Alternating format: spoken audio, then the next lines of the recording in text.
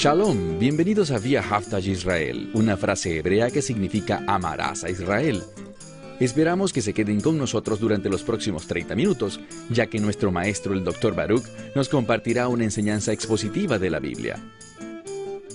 El Dr. Baruch es profesor titular del Instituto Zera Abraham, con sede en Israel. Aunque todos los cursos del instituto se imparten en hebreo, el Dr. Baruch se complace en compartir este video semanal en inglés con doblaje al español.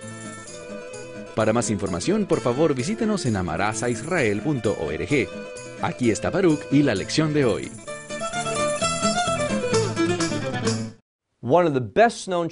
Uno de los capítulos más conocidos en toda la Biblia es Juan capítulo 3. Ahí conocemos a un hombre llamado Nacdimón o Nicodemo. Ahora, la mayoría de nosotros hemos escuchado ese nombre, la mayoría de nosotros conocemos una que otra cosa sobre Nicodemo. Pero confío en que a través de nuestro estudio de hoy aprenderemos más acerca de este hombre y el rol tan importante que él desempeñó. Entonces, habiendo dicho esto, tomen sus Biblias y vayan conmigo al Evangelio de Juan, capítulo 3. Ahora, lo que vemos aquí, lo último que estudiamos en el capítulo 2 y cómo terminó, es que había una fe inadecuada entre el pueblo.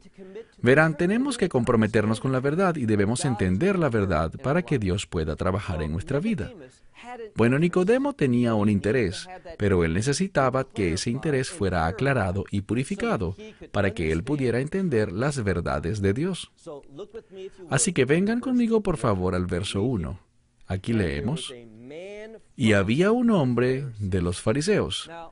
Ahora, hemos hablado acerca de los fariseos. Ellos están activamente involucrados en el Nuevo Testamento, especialmente en los Evangelios.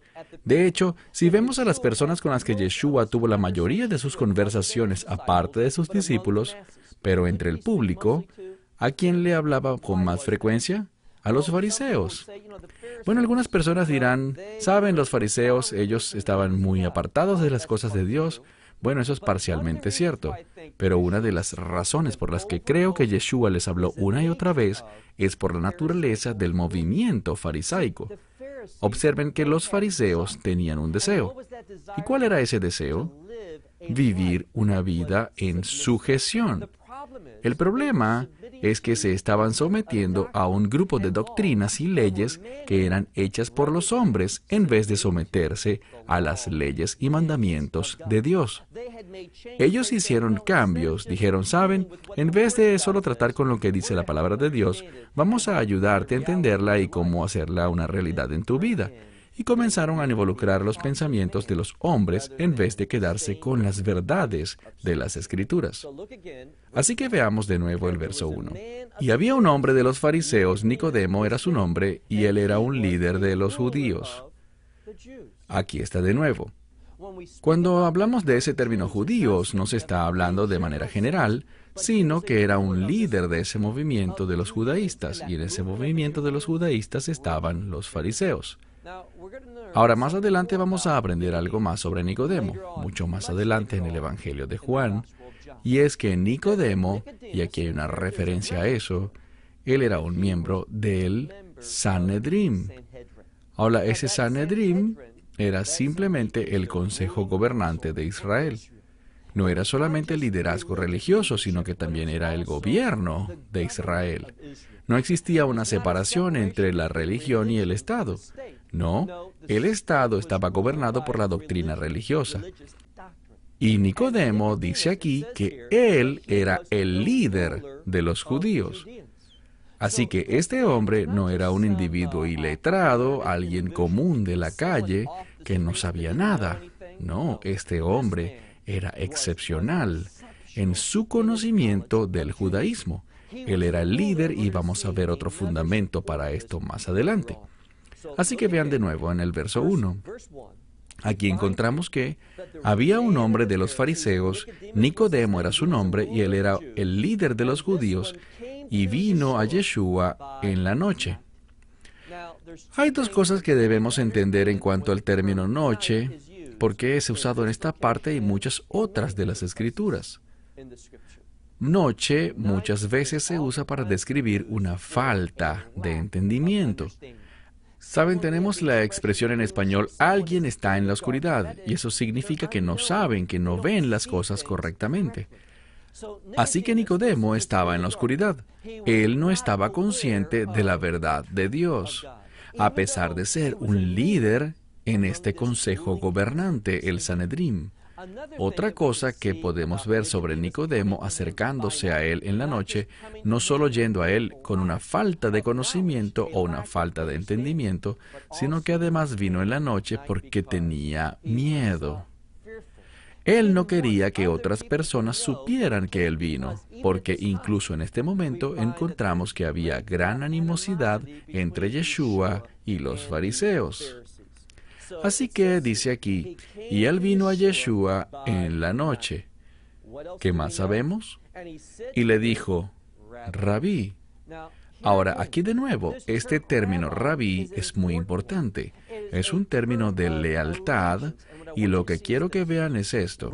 Vamos a ver más adelante, cuando nos estemos acercando al final del Evangelio de Juan, no solo es José de Arimatea, quien también era miembro del Sanedrín, sino que también Nicodemo, y ellos fueron los que recibieron su cuerpo y lo sepultaron, es decir, que lo pusieron en el sepulcro después de haber sido crucificado.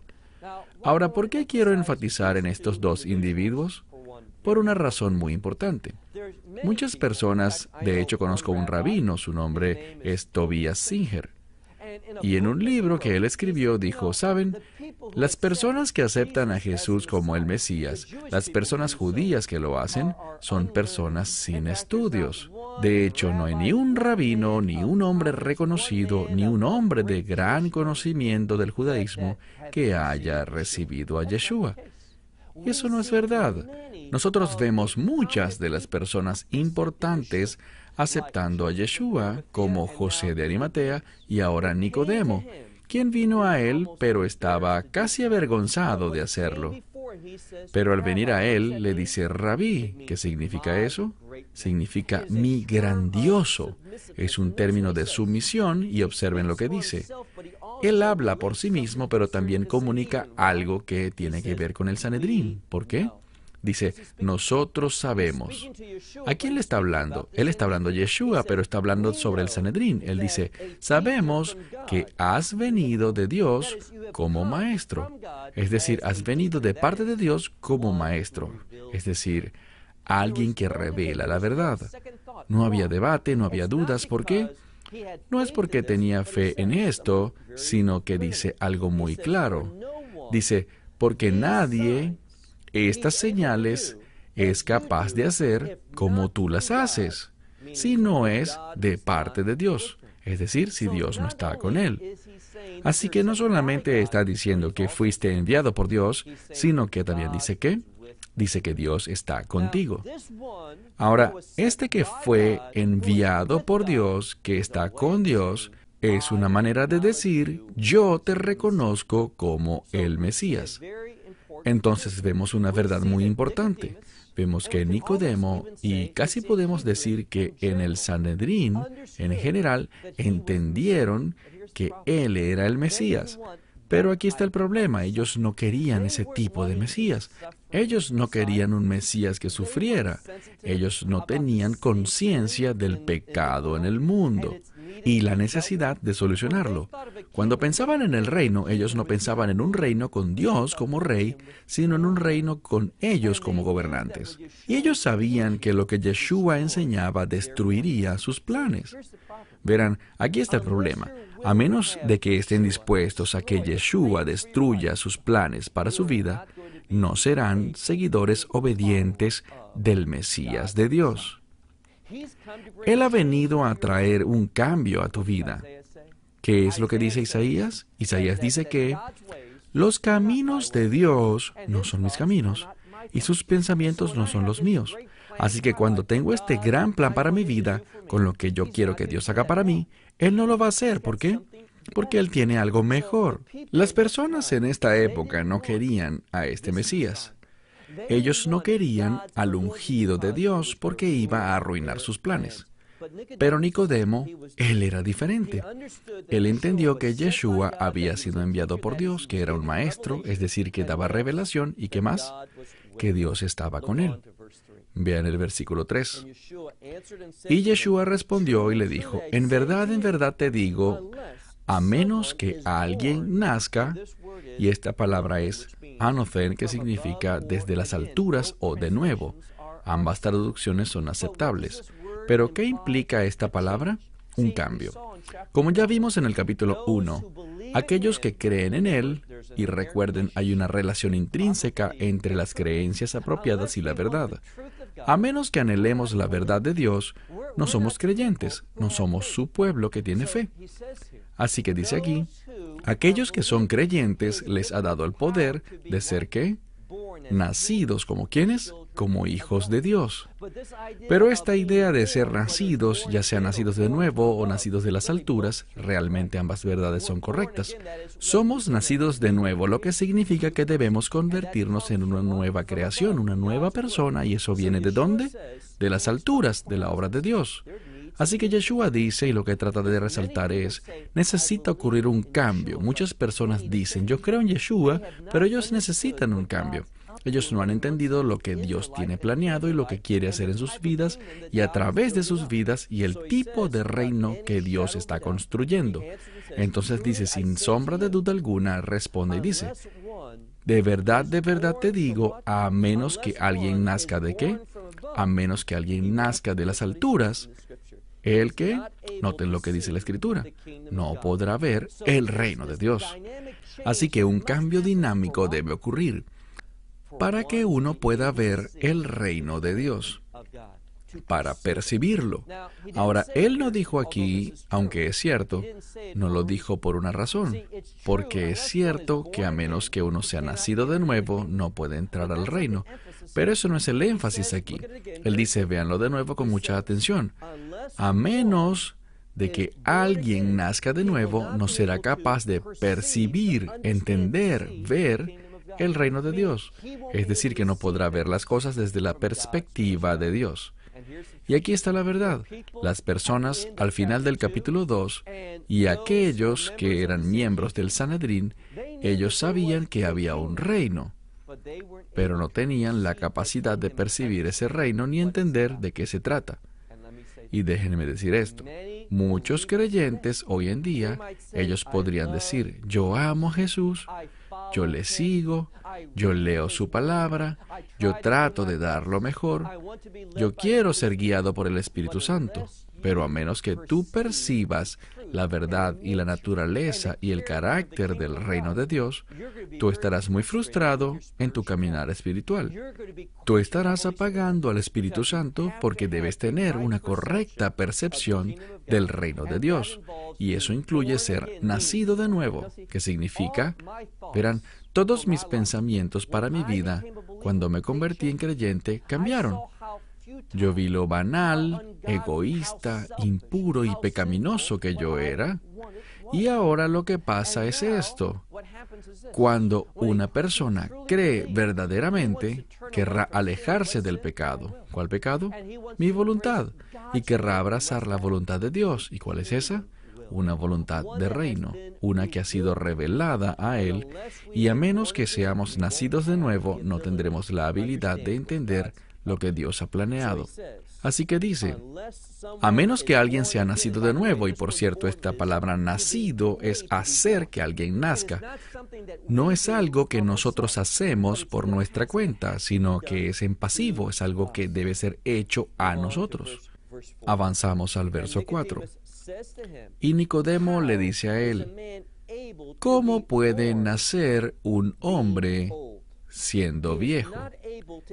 Él no es capaz de entrar en el vientre de su madre una segunda vez y ser nacido. ¿Quién es Nicodemo? Nicodemo es parte del Sanedrín. Y en este verso de las Escrituras lo que Dios está haciendo es revelándonos el problema con el Sanedrín. Y por cierto, usualmente también es un problema para ustedes y para mí también, incluso como creyentes. Nicodemo escucha una verdad espiritual, pero él la interpreta basado en una realidad humana. Él escucha ser nacido y piensa, ser nacido es mi mamá. Yo estaba en su vientre y salí. Eso es nacer. Entonces él dice, ¿cómo un hombre siendo viejo puede nacer por segunda vez? No está entendiendo el mensaje en absoluto. Él no entiende que este ser nacido de nuevo es el resultado de ¿qué? Bueno, es lo que el bautismo simboliza. El bautismo no lo causa, me refiero al bautismo por agua, pero lo que el verdadero bautismo hace es un símbolo de la muerte, sepultura y resurrección del Mesías Yeshua. Así que cuando soy físicamente bautizado, estoy dando testimonio de mi fe en la muerte, sepultura y resurrección. Así que no es el bautismo por agua que trae un cambio en mi vida, es mi compromiso y aceptación de la muerte, sepultura y resurrección. Eso es lo que causa que sea nacido de nuevo. Entonces, ¿qué es lo que dice aquí? Veamos el versículo 5. Yeshua responde y le dice a él, en verdad te digo que a menos que alguien sea nacido, y ahora se pone más específico, del agua y del espíritu. Ahora escuchen eso, el agua y el espíritu. El agua tiene que ver con limpieza. Usualmente en lo que pensamos es en el arrepentimiento. Cuando Juan habló de un bautismo de arrepentimiento, hablaba de un bautismo de agua. Así que dice aquí, a menos que alguien sea nacido ¿cómo? Del agua, es decir, del verdadero arrepentimiento, un deseo de apartarse del pecado. A menos que eso suceda, no seremos cambiados. Pero eso es solo una parte. Hace falta el Espíritu de Dios. Recuerden lo que hablamos temprano. Hay una relación intrínseca entre la redención y el Espíritu de Dios. Aquellos que han sido redimidos, el sello de su redención es el don del Espíritu Santo. Entonces dice, hay arrepentimiento y hay una nueva llenura del Espíritu Santo. Y eso es lo que resulta de un nuevo nacimiento, es decir, un cambio en la persona. Dice, a menos que esto sea una verdad, vean el versículo 5, no puede entrar en el reino de Dios. Los que, versículo 6, son nacidos de la carne son carne, y los que son nacidos del Espíritu son Espíritu. No te asombres que te diga, y vean lo que dice en el final. Dice que eso es necesario, y es la palabra hebrea dei.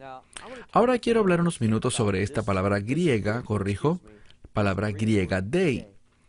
Significa una necesidad absoluta. No hay ninguna otra manera. Esto debe pasar para que algo sea una realidad deseada. Así que cuando habla aquí, él dice esto, es necesario para ustedes ser nacidos.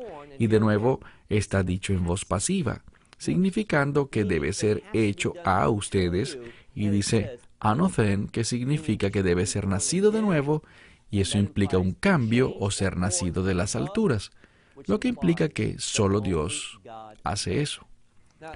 Esta es la verdad que revela. Somos completamente dependientes de Dios para que produzca el resultado en nuestras vidas. No hay nada que hagamos y dirán, ¿qué es del arrepentimiento? El arrepentimiento es simplemente el deseo de alejarse del pecado. Entonces, así es como funciona. Cuando una persona es confrontada por la palabra de Dios, ¿de qué estoy hablando? De la ley de Dios. Eso viene a través de la ley de Dios que me enseña. Este es el problema con el judaísmo de hoy. Cuando alguien tiene bastante conocimiento de la Torá, lo llaman un tzadik, un hombre justo. Eso es falso, porque mientras más conozca una persona las leyes, los mandamientos de Dios, ¿saben qué es lo que les va a enseñar? Lo injustos que son. Este es el proceso. Yo, a través de la ley de Dios, yo veo cuáles son las expectativas de Dios para mi vida. Aprendo acerca de su naturaleza y su carácter al que estoy llamado a reflejar. ¿Por qué? ¿Qué es lo que dice la Escritura? Que fuimos creados a su imagen, lo que significa que fuimos creados para ser como Él, y estoy tan alejado de eso. Entonces ahora quiero alejarme de mi vida, mi pecado, mi comportamiento, y quiero adoptar su verdad. Eso es arrepentimiento. Yo no hice nada, solo fui confrontado por esa verdad, que es el propósito y plan de Dios para mi vida. y luego recurro a su gracia, que se encuentra en este mensaje del Evangelio. Y es a través de la gracia de Dios. ¿Cuál es uno de los propósitos de la gracia de Dios? Cualquier rabino te diría que Gesed, que es el término hebreo para gracia, tiene el fin de que el pacto de Dios sea llevado a cabo, mantenido y establecido. ¿Y cuál es ese? Que yo pueda ser posicionado por Dios en un estado en el que pueda ser bendecido por Él, que pueda recibir las promesas de Dios y la más grande de las promesas, que es el reino de Dios. De eso está hablando aquí, de eso es que se trata el ser nacido de las alturas. Nos convertimos en un recipiente de su gracia, lo que produce ese cambio en nuestras vidas y causa que seamos una nueva creación. Así que dice, es necesario que sean nacidos de las alturas. Y luego dice, y da un ejemplo en el verso 8, el Espíritu, donde quiere sopla, y oímos. Escuchan el sonido, su sonido, pero no sabes de dónde viene y a dónde va. Entonces está jugando con una palabra, porque la palabra espíritu, ruach en hebreo, también puede ser viento. De igual manera en griego la palabra aquí pneuma puede ser espíritu, como el Espíritu de Dios, o también puede ser la palabra viento. Y está hablando de un ejemplo, dice, nosotros oímos el viento, sabemos que está ahí, pero no tenemos ningún control sobre él. No sabemos, y solo oímos, y decimos hay mucho viento, pero no sabemos de dónde viene y a dónde va, no estamos en control. De lo que habla aquí es, uno de los resultados de una persona siendo redimida, siendo nacida de nuevo, es que reconoce al Espíritu de Dios y entiende que no controla el Espíritu. Tiene que someterse al Espíritu. Y es por eso que da este ejemplo en este pasaje. Avanzamos al versículo 9. Segunda mitad del versículo 8, segunda mitad dice, así es todo aquel que es nacido por el Espíritu, que significa que estamos sometidos al liderazgo del Espíritu de Dios. Versículo 9. Nicodemo respondió y le dijo, ¿cómo son posibles estas cosas? Entonces, Nicodemo está diciendo aquí, he escuchado todo lo que dijiste, y aquí está el problema. Nicodemo dice, no entiendo cómo es que estas cosas pueden ser realidad en mi vida. Tú me confundiste totalmente. ¿Por qué esto es tan importante? ¿Qué se supone que debemos sacar de esto? Bueno, sigan leyendo y noten la respuesta que el Mesías le da en el versículo 10. Yeshua responde y le dice, y aquí va, tú eres, y no ignoren esta próxima palabra, muchas traducciones al español ignoran por completo el artículo definitivo griego. ¿Cuál es el artículo definitivo griego? Él. Ahora, volviendo al verso 1 del capítulo 3. Recuerden, estamos hablando acerca de este hombre Nacdimón o Nicodemo. Dijimos que él es parte del Sanedrín. De hecho, dice en el versículo 1 que él es un líder de los judaístas, esa secta, ese grupo de liderazgo en Jerusalén. Pero ahora aprendemos algo más, porque no solo dice, Yeshua no solo dice, tú eres un maestro entre los judíos y no sabes estas cosas. Él dice algo mucho más fuerte que eso. ¿Por qué? Vean de nuevo en el versículo 10. Y Yeshua responde, esto es lo que responde a esa declaración, y le dice, tú eres, y el artículo definitivo, ¿cuál es? La palabra él. Él dice, tú eres el maestro de Israel. Ahora, ¿por qué eso es tan importante? Simplemente por esto. Ese era un término conocido. El líder del Sanedrín, es decir, aquel que tenía la responsabilidad primordial de enseñar a los miembros del Sanedrín, quienes eligieron ellos como, según lo diríamos hoy, su rabino, su maestro. Ese era Nacdimón, Nicodemo. Él era visto como el más sabio de los maestros del Sanedrín. Yeshua sabía esto. Y él le está enseñando cosas sobre el reino de Dios, cómo ser parte del reino de Dios, cómo vivir como alguien que pertenece al reino de Dios. Y Nicodemo está ¿cómo? Completamente confundido por estas cosas. Déjenme hacerles una pregunta. Cuando ustedes escuchan lo que la palabra de Dios dice acerca del reino de Dios, ¿ustedes lo entienden? ¿O están confundidos acerca del reino de Dios y su carácter? ¿Cómo sería la vida en el reino de Dios? Cuando hablo del reino de Dios, en primer lugar estoy hablando del reino milenial. Porque muchas personas están confundidas sobre el reino milenial. Ellos hacen esto, ellos dicen, oh, es muy espiritual, estamos en el milenio, en este momento, cuando Dios gobierna mi corazón. Eso es lo que está ocurriendo por los últimos 2000 años entre los creyentes.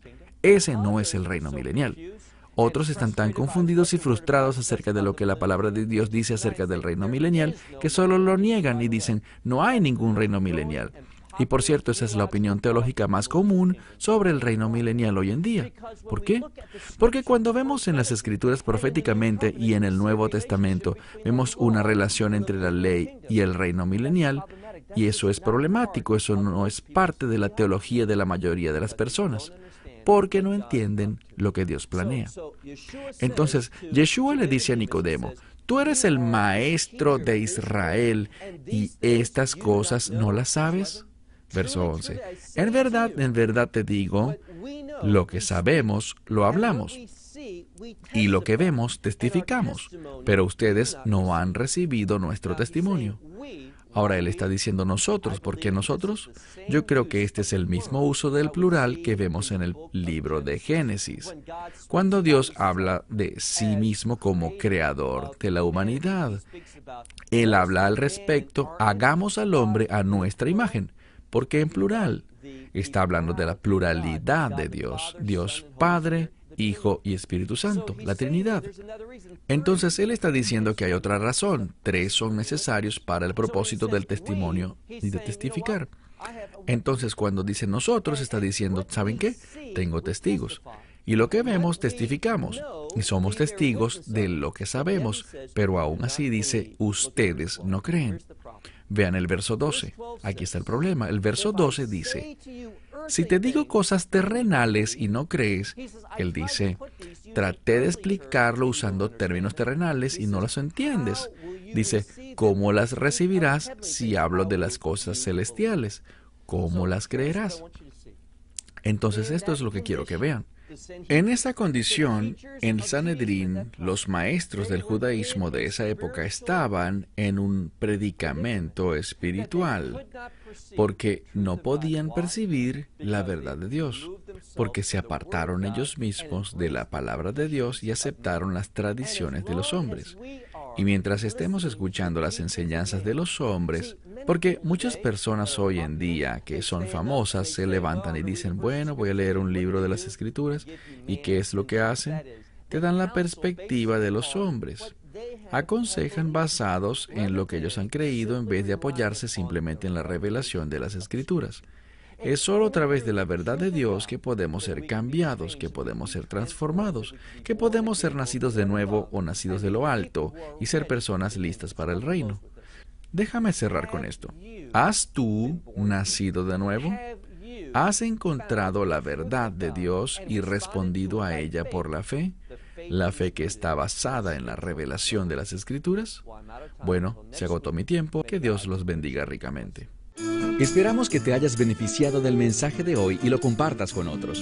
Por favor, haz planes para unirte a nosotros cada semana en este momento y en este canal para otra transmisión de amarasaisrael.org.